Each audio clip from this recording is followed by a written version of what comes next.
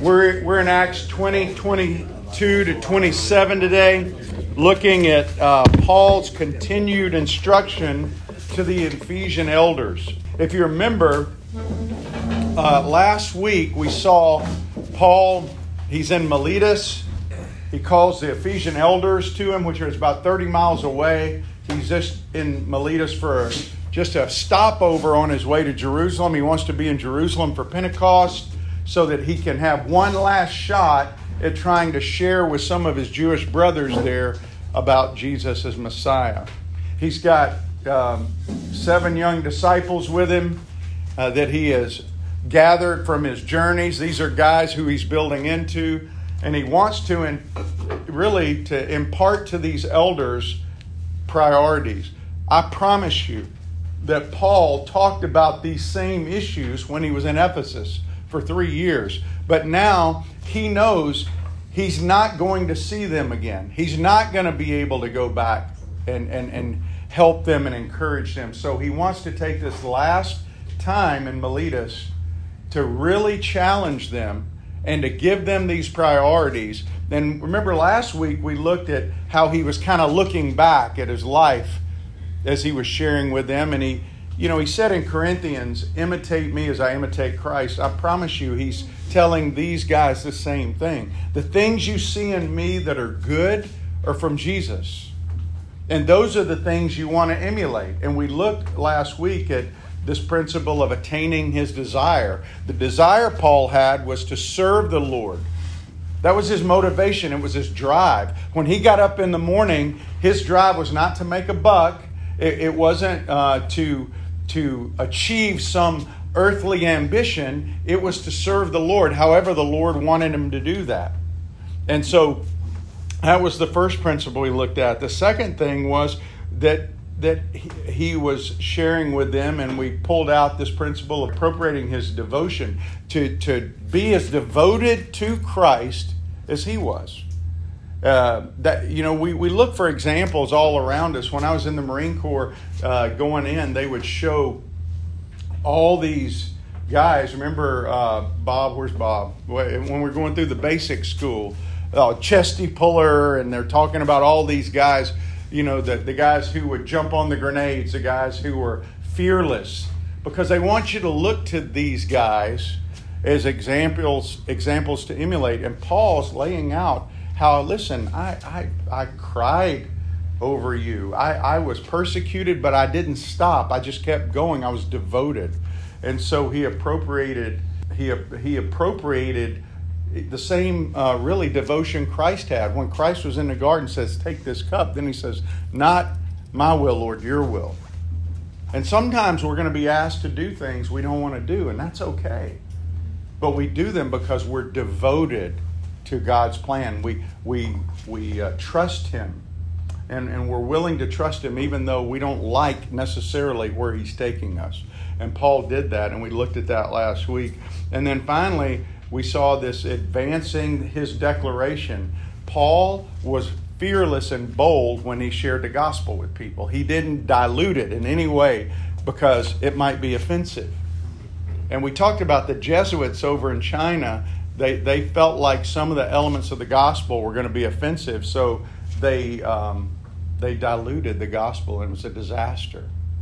Because anytime you dilute the gospel, anytime you take away, first of all, you're going against Scripture to do that. It's not your message to get to take away anything from.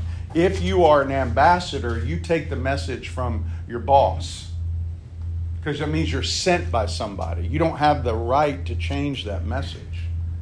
And we don't have the right to change that message, even though we may not like parts of it. Parts of it are uncomfortable, especially in our culture. Remember, we talked about how truth, God's truth, can rub people the wrong way, especially right now.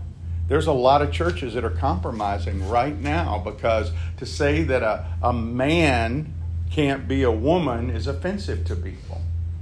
To say that God's design for people is male and female, because that's what the Bible says. To say that God's design for people is that a man marry a woman, because that's what the Bible says, can be very offensive. And we can dilute his truth. Not just the truth of the gospel, but the truth of his word, period.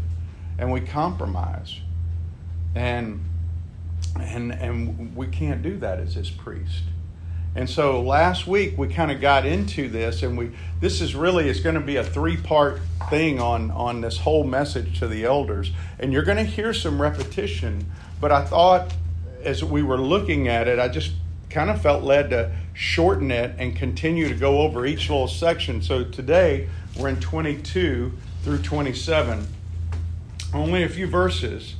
But as we look at this text today, I see us being reminded that, first of all, that we are to be directed by the control of the Holy Spirit. The Holy Spirit is what directs God's priest and God's people, not us. And just like God told Isaac, I don't want you going to Egypt, I want you staying where the famine is, which doesn't make sense, right? If you know a place has food or more than likely has food, you'd probably be more inclined to go there. That would make more sense in the world's view. But since when does God make sense in the world's view? He does a lot of things that don't make sense. But we'll see that today in the text. The second thing that he's called us to do is to be driven by the commission of the Lord Jesus Christ. That the Lord God Almighty has commissioned his people to go do certain things. And that should be a driving force in our life.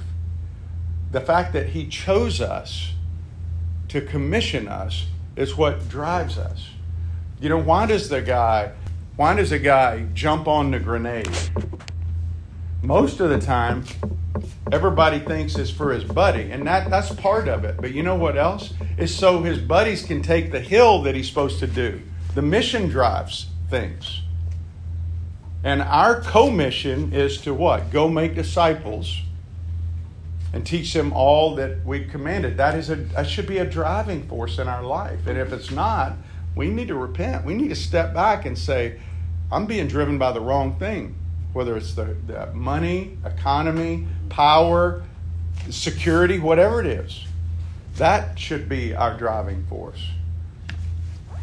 And then third, that God calls us to be dependable in the communication of his truth. Again, going back to that same idea of advancing Paul's declaration, we have to be dependable in the way we share God's truth. And we see Paul again talking about not shrinking back. He's faithful, even though it comes with a cost. If you had an opportunity to share with your employer or with somebody that had a big contract for your company, but you knew sharing with them might cost you that contract, would you shrink back for that, even though God gave you the opportunity and the call to do that? A lot of times we shrink back for far less than getting stripes on our back like Paul did. And so as we look at what the text says, hopefully you'll see those things there that God calls us to be directed by the control of the Spirit, to be driven by the commission of the Lord Jesus, and dependable in his communication. So again, it's only a few verses in Acts 20. So I'm going to read it, and then we're going to come back and look at each one of these, starting in verse 22. And now, and this is Paul speaking, and now behold, I'm going to Jerusalem, constrained by the Spirit, not knowing what will happen to me there, except that the Holy Spirit testifies to me in every city that imprisonment and affliction awaits me. And just think about that for a second. That this is a far cry from the prosperity gospel that is preached in a lot of places. You follow Jesus, he's going to give your bank account. You're going to have money. You're going to be able to pay your house off. Listen, these are things that I've heard pastors say. You know, you folks just have to trust Jesus, and you ain't got to worry about pain. You don't have to worry about these things. All these material things he's going to give you, because that's why Jesus died, right? So that we could have all those things. See, that was the problem with what the Jews thought. They thought that he came and the Messiah would come just to free them from Rome. And he didn't. He came to free them from sin and the eternal damnation of the Most High God. And so he goes on to say, Luke does, he says, except that the Holy Spirit testifies to me, verse 23, in every city that imprisonment and affliction awaits me. But I do not account my life of any value or precious to myself, if only I may finish my course and the ministry that I receive from the Lord Jesus, to testify to the gospel of the grace of God. And now, behold, I know that none of you among whom I've gone about proclaiming the kingdom will see my face again. Therefore, I testify to you this day that I am innocent of the blood of all of you. For I did not shrink from declaring to you the whole counsel of God. These are the very words of God. Not a lot, but it is a lot. Verse 22, Paul says, I'm constrained. The word there means to be bound by or bound. Led by the Spirit. I just want you to stop for a second and think about your own life. How much are we led by the Spirit? And how much are we led by our schedule? Our schedule, not His schedule. How often does the Spirit move us to do something, but we dismiss it?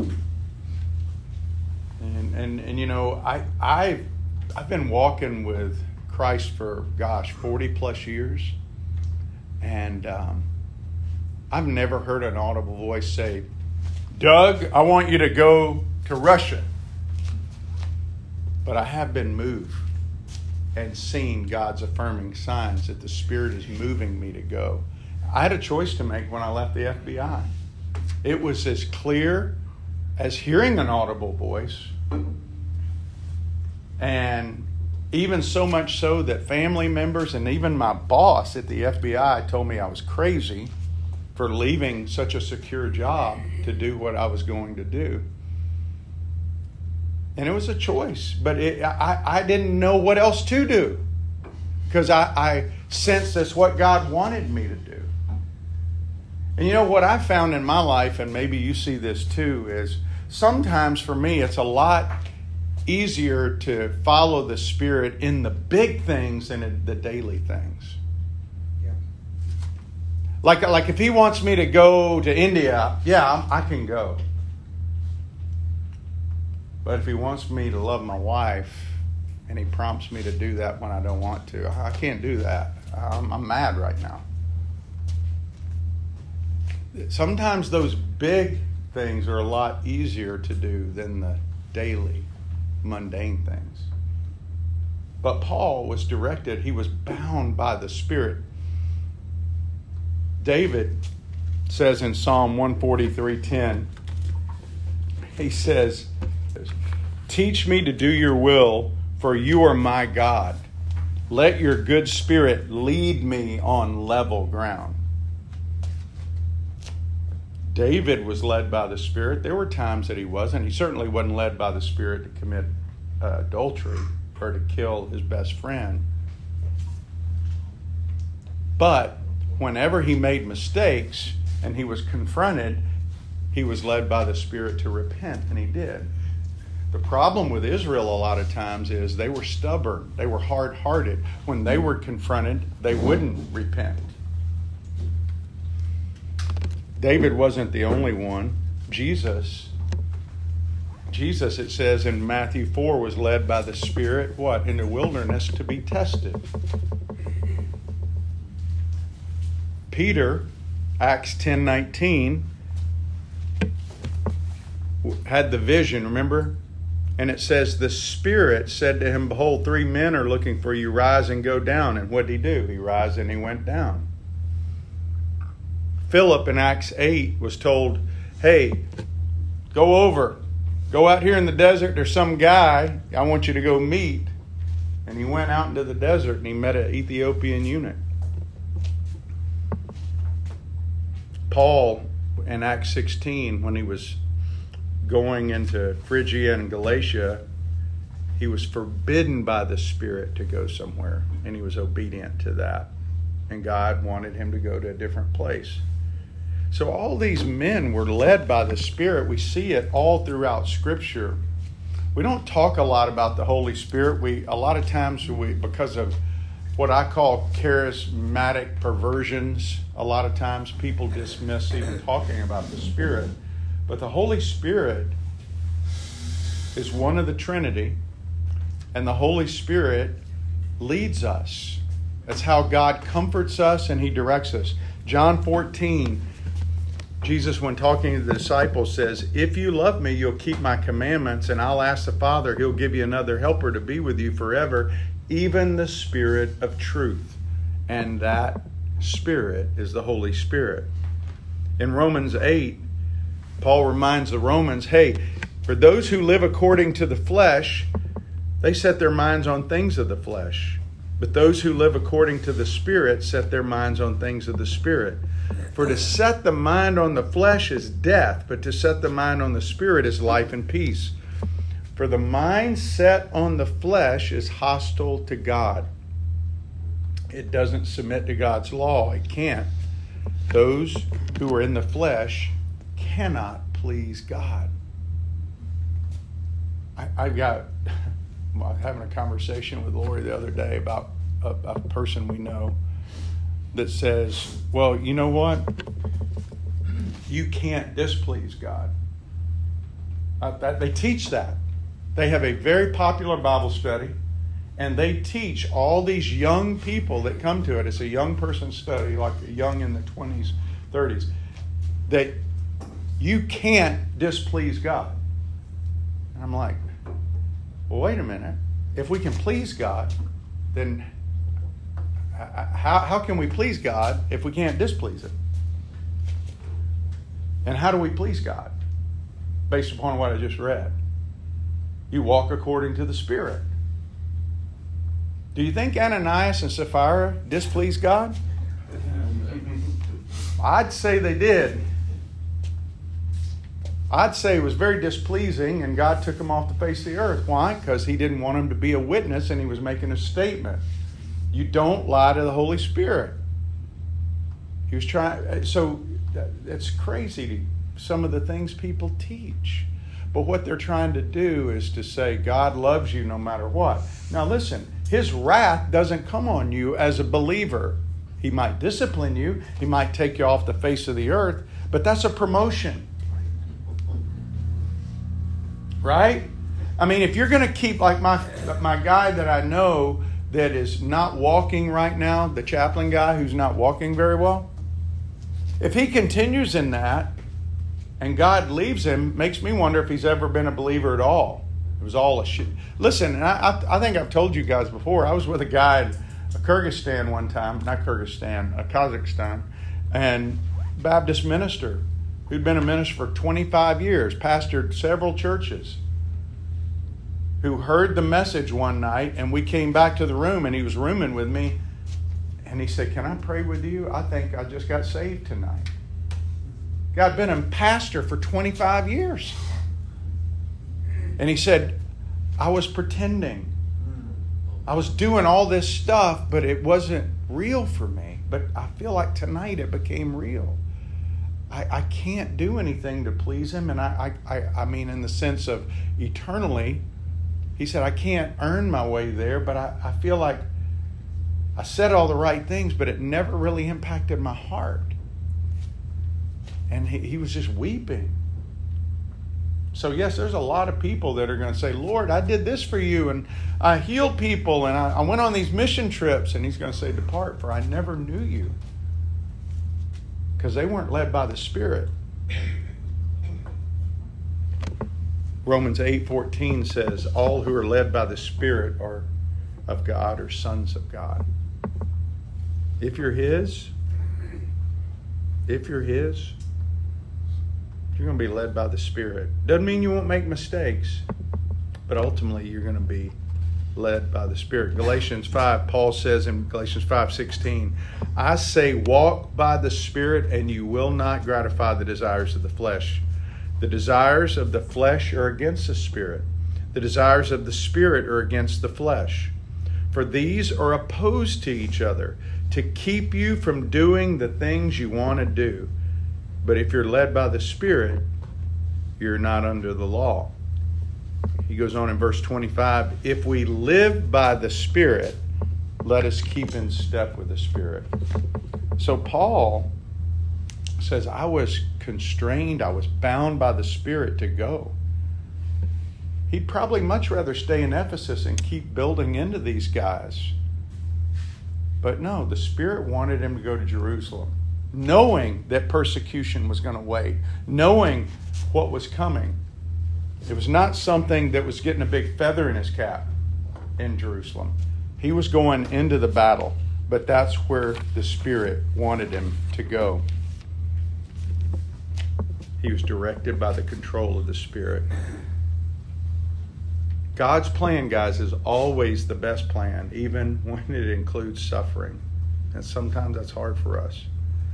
It's hard for us to hear. Well, verse 24, he says, but I don't account my life of any value. Account my life of any value nor precious. You know, when Paul wrote Philippians, and Philippians 3 is a phenomenal passage. He says, my brothers, I write to you the same things is no trouble to me and safe for you. Look out for the dogs, the evildoers. Look out for those who mutilate the flesh. For we're the circumcision who worship by the Spirit of God and glory in Christ. We put no confidence in our flesh. Everything in our world, guys, drives us to put confidence in our flesh. Yes. Everything. He says, though I have reasons for confidence, he says, if anyone thinks he has reasons for confidence, I have more. I was circumcised on the 8th day of the people of Israel. I'm of the tribe of Benjamin, a Hebrew of Hebrews, as to the law, a Pharisee, as to zeal, a persecutor of the church, and as to righteousness under the law, I'm blameless. But whatever gain I had, I counted as loss for the sake of Christ. Indeed, I count everything as loss because of the surpassing worth of knowing Christ Jesus, my Lord. What he's saying is, to know Jesus as my Lord and Savior makes everything else seem immaterial. And I think we forget that. I think we forget that. That the eternal value, and that's why he talks in 2 Corinthians 4, he says, listen, these are light and momentary afflictions, far outweighed by what waits on the other side, if we really believe it. See, we don't value our relationship with Christ, because if we valued our relationship with Christ, then we would heed what he says in his word to be driven by his commission. When he says, I've suffered the loss of all things and count them as rubbish, the word for rubbish there is dung. It's like, poop.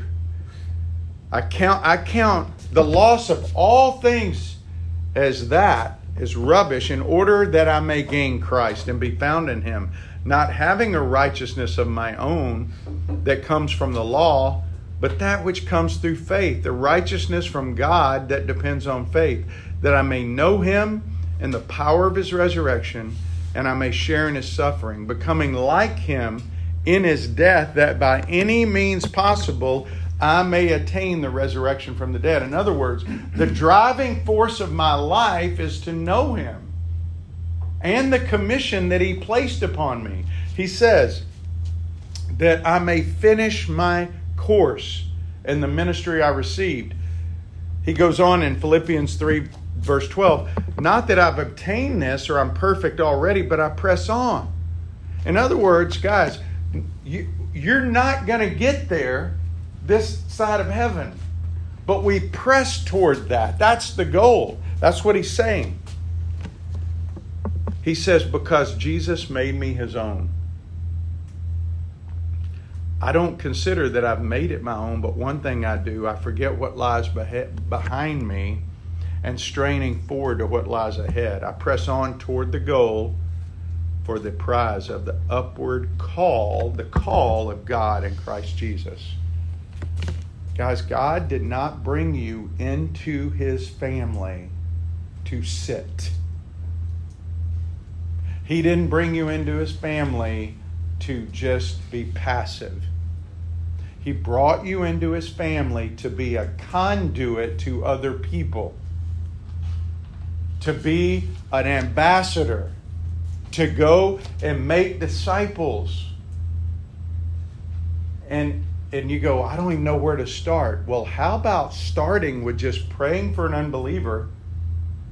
How about starting with seeing, is there anybody in my life that I could be helping along the way?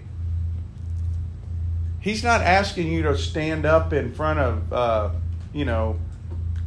TIA field down there and preach to 50,000 people. He might, but more than likely, it's just going to be in your little sphere of influence to be his disciple maker. To be a guy who's not motivated by the dollar or your personal success, but you're motivated by the fact that God called you to himself, redeemed you from eternal hell, so that you could be his priest and help somebody else. Because what's the role of a priest? The priest intercedes on behalf of man to God. Who are you interceding for? Who are you interceding for? Paul says, I don't count my life as precious or of value. I want to finish the course. He says, to testify, that's to be a witness to the gospel of the grace of God. 2 Corinthians 2, Paul says in verse 15, he says, we are the aroma of Christ to God among those who are being saved. And to those who are perishing. To one, we're a fragrance from death to death, to the other from life to life. Phil, when you go talk to a guy and he's hard and he doesn't want anything to do, it's because you stink to him when you talk about Jesus. He doesn't want anything to do. So it's not our job to convert people. It doesn't mean we can't grieve that they won't follow Jesus. But guys, when you go and you present Jesus to somebody whose name's not written in the book of life, you're going to stink to them. It's going to bring conviction upon them, and they're not going to like it, and they're not going to like you. And it may divide. But don't let it be divisive because of your personality or the things that you do. Let it be the message that causes them to pull away. But you need to understand that you're going to be the aroma of death to some people. And that's what Paul said in 2 Corinthians. But he never forgot. You remember in Acts 9:15 what it said? Where God says to Ananias, go, Ananias, for he is what? A chosen instrument of mine to carry my name before the Gentiles and kings and the children of Israel. For I will show him how much he must suffer. I promise you, Ananias talked to him about that. Because Paul was blinded. He couldn't see.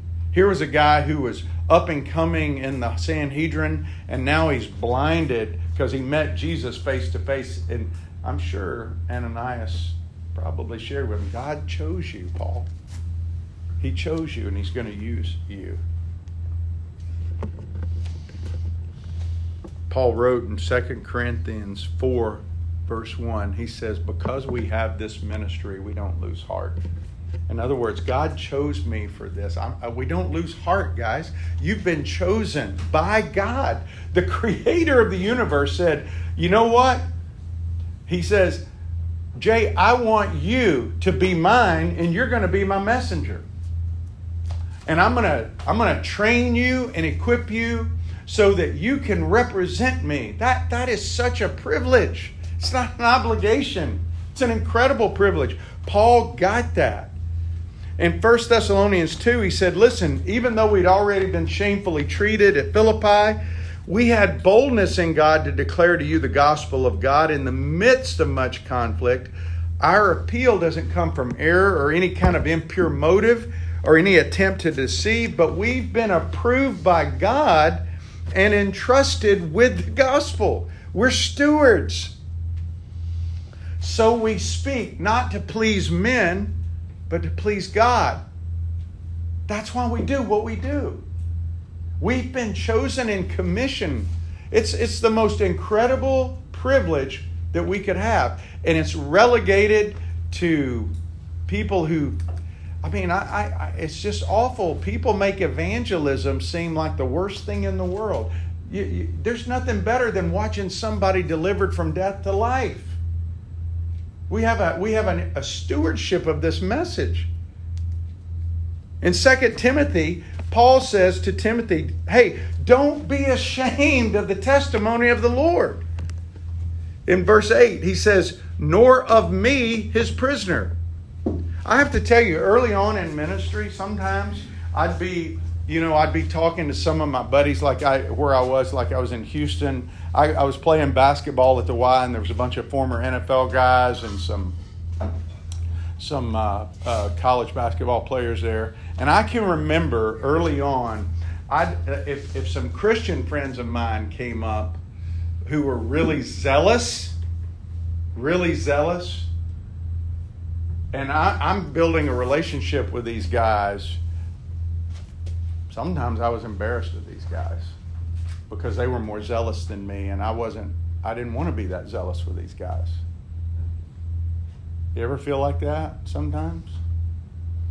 When your Christian friends come up and you're trying to, you want to be friends with the world in a different way? Oh man, they're going to run these guys off. Paul says, don't be embarrassed of me. Don't be ashamed of me. But share in the suffering of the gospel by the power of God, who saved us, and he called us, you and me, to a holy calling, not because of our works, but because of his purpose and grace, which he gave us in Christ Jesus before the ages began. He wrote your name in the book of life, and which now has been manifested through the appearing of our Savior Jesus, who abolished death and brought life and immortality to light, for which I was appointed a preacher, an apostle, and a teacher. That's why I suffer as I do. I'm not ashamed, for I know whom I believed. I'm convinced he's able to guard until that day what has been entrusted to me. Guys, each one of us has been entrusted with the gospel if we're his. Paul says, follow the sound patterns, the pattern of sound words that you've heard from me in the faith. In other words, imitate me as I imitate Christ by the Holy Spirit who dwells within us, and guard the good deposit. Are you guarding the good deposit? That's what he says. That's just Paul. James Calvert was a young missionary to the cannibals of the Fiji Islands. And he was being taken there. He was on a ship. And a guy was going to drop him off. And the captain knew about the cannibals there. He knew how dangerous it was. And he was trying to tell him not to go. And he says, you're going to lose your life and the lives of those who go with you among these savages. And Calvert said, we died before we ever came. We died before we ever came. Jesus said, if you want to live, you got to die. That's what he was talking about. Anybody who wants to follow me, take up your cross. Die to yourself daily. So, God reminds us we're directed by the control of the Holy Spirit. We're driven by the commission of the Lord Jesus Christ. And we have to be dependable, guys, with the communication of his truth. Paul says in verse 25, he says, none of you are going to see me again. So guess what that means? He's getting ready to what? He knows his time is coming. And he makes this statement. He said, I am innocent of the blood of you all. I preach the whole counsel of God. What is he referencing there? You know what he's talking about? Why would he say he's innocent of their blood? Well, he spoke the truth. But let me take you back to the prophet Ezekiel. In Ezekiel 3. Same thing God said to Ezekiel applies to us. It applied to Paul. Paul knew that. That's why he says what he says. Son of man, I've made you a watchman for the house of Israel. Whenever you hear a word from my mouth, you give them a warning from me. If I say to the wicked, you will die, and you give him no warning, nor speak to warn the wicked from his wicked ways in order to save his life, that wicked person will die for his iniquity, but his blood I will require at your hand. But if you warn the wicked, and he does not turn from his wickedness or from his wicked ways, he will die, but you will have delivered your soul. Again, if a righteous person turns from his righteousness and commits injustice, and I lay a stumbling block before him, and he will die. Because you have not warned him, he will die for his sin, and his righteous deeds that he has done shall not be remembered. But his blood I will require at your hand. But if you warn him not to sin, and he doesn't sin, he will live because he took warning, and then you will have delivered your soul. He said almost the same thing in 33:6. He says, if the watchman sees the sword coming and doesn't blow the trumpet so that the people aren't warned, and the sword comes and takes any one of them, that person is taken away in his iniquity. But his blood I will require at the watchman's hand. And he says, I've made you a watchman. I've made you a watchman. And so Paul says, I'm innocent. I'm innocent of your blood. I came to you. I poured out my life. He said it to the Thessalonians. He said it to the Corinthians. He told them all. He says, I did not shrink from declaring the whole counsel of God. You know, over in 1 Corinthians 2, Paul says, when I came to you, I didn't come proclaiming to you the testimony of God with some lofty speech or some really fancy wisdom. I decided to know nothing among you except Jesus and Him crucified. And I was with you in weakness and in fear and trembling. My speech and my message were not in plausible words of wisdom, but in demonstration of the Spirit and power, so that your faith wouldn't rest on the wisdom of man, but the wisdom and the power of God. What he's saying is, it's not, I hear guys say all the time, well, I don't feel like I can share the gospel. I don't feel like I'm qualified. I don't feel like I'm good at talking. He didn't want you to be good. He just wants you to be faithful. He's good. You just give him the message. It's not up to you to change him. It's just up to you to be faithful. Romans 15, Paul says, I won't venture to speak of anything except Christ and what He's accomplished through me to bring the Gentiles to obedience by word and deed, by the power of signs and wonders, by the power of the Spirit, so that from Jerusalem and all the way to Illyricum, that I have fulfilled the ministry of the Christ. So, here's a few questions for us to think about as we think about these principles today. Who's really in charge of my daily life? Me or the Holy Spirit? Not who do I want to be in charge, who's really in charge, and who should be in charge. Second, what drives me? I can tell you where to look to see what drives you a lot of times. Your checkbook, your calendar. Those are things that you can look to see what you're driven by.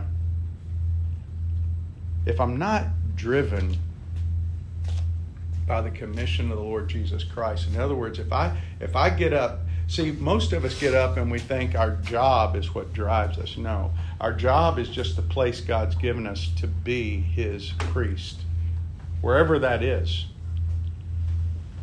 Am I faithful in communicating the whole counsel of God? Are there times that God gives me an opportunity to speak truth to somebody from His Word, and I shrink back because I'm afraid of the consequence? Don't shrink back. Speak the truth in love, but speak the truth. Speak the truth in love, but speak the truth. Don't shrink back because it may cost you. It will cost you. It always costs you. Because the world is not favorable to God and His plan. They killed His Son. What do you think they're going to do with you? But like James Calvert, if you've already died, what does it matter, right? What's the worst that can happen? Jesus said there's a lot worse things that happen to you than death. And just like He told Isaac, you stay in Gerar, I'm with you. You can live in the midst of a famine, and you can trust I'll take care of you. I can testify to you this day that He has been with me every step of the way, thick and thin, good and bad, tough situations and blessing. He won't leave you, but He wants you to be led by His Spirit, driven by His commission, and He wants you to be a faithful priest who gives His message. That's what He wants. So, thank you guys for being here today. And A.W., I'm glad you're here. Chuck, will you close in prayer? Lord, we thank you that you are such an awesome God. Thank you for your word. That in these short verses, Lord, you could show us the way we are to live, what you want us to do. Thank you for your Holy Spirit. Holy Spirit, we ask you to dwell in each of us. Lord, you would guide us. And you give us the ability, the knowledge, the courage, and the opportunity to share God's word with others and not shrink back. And that you would be the one that controls our life.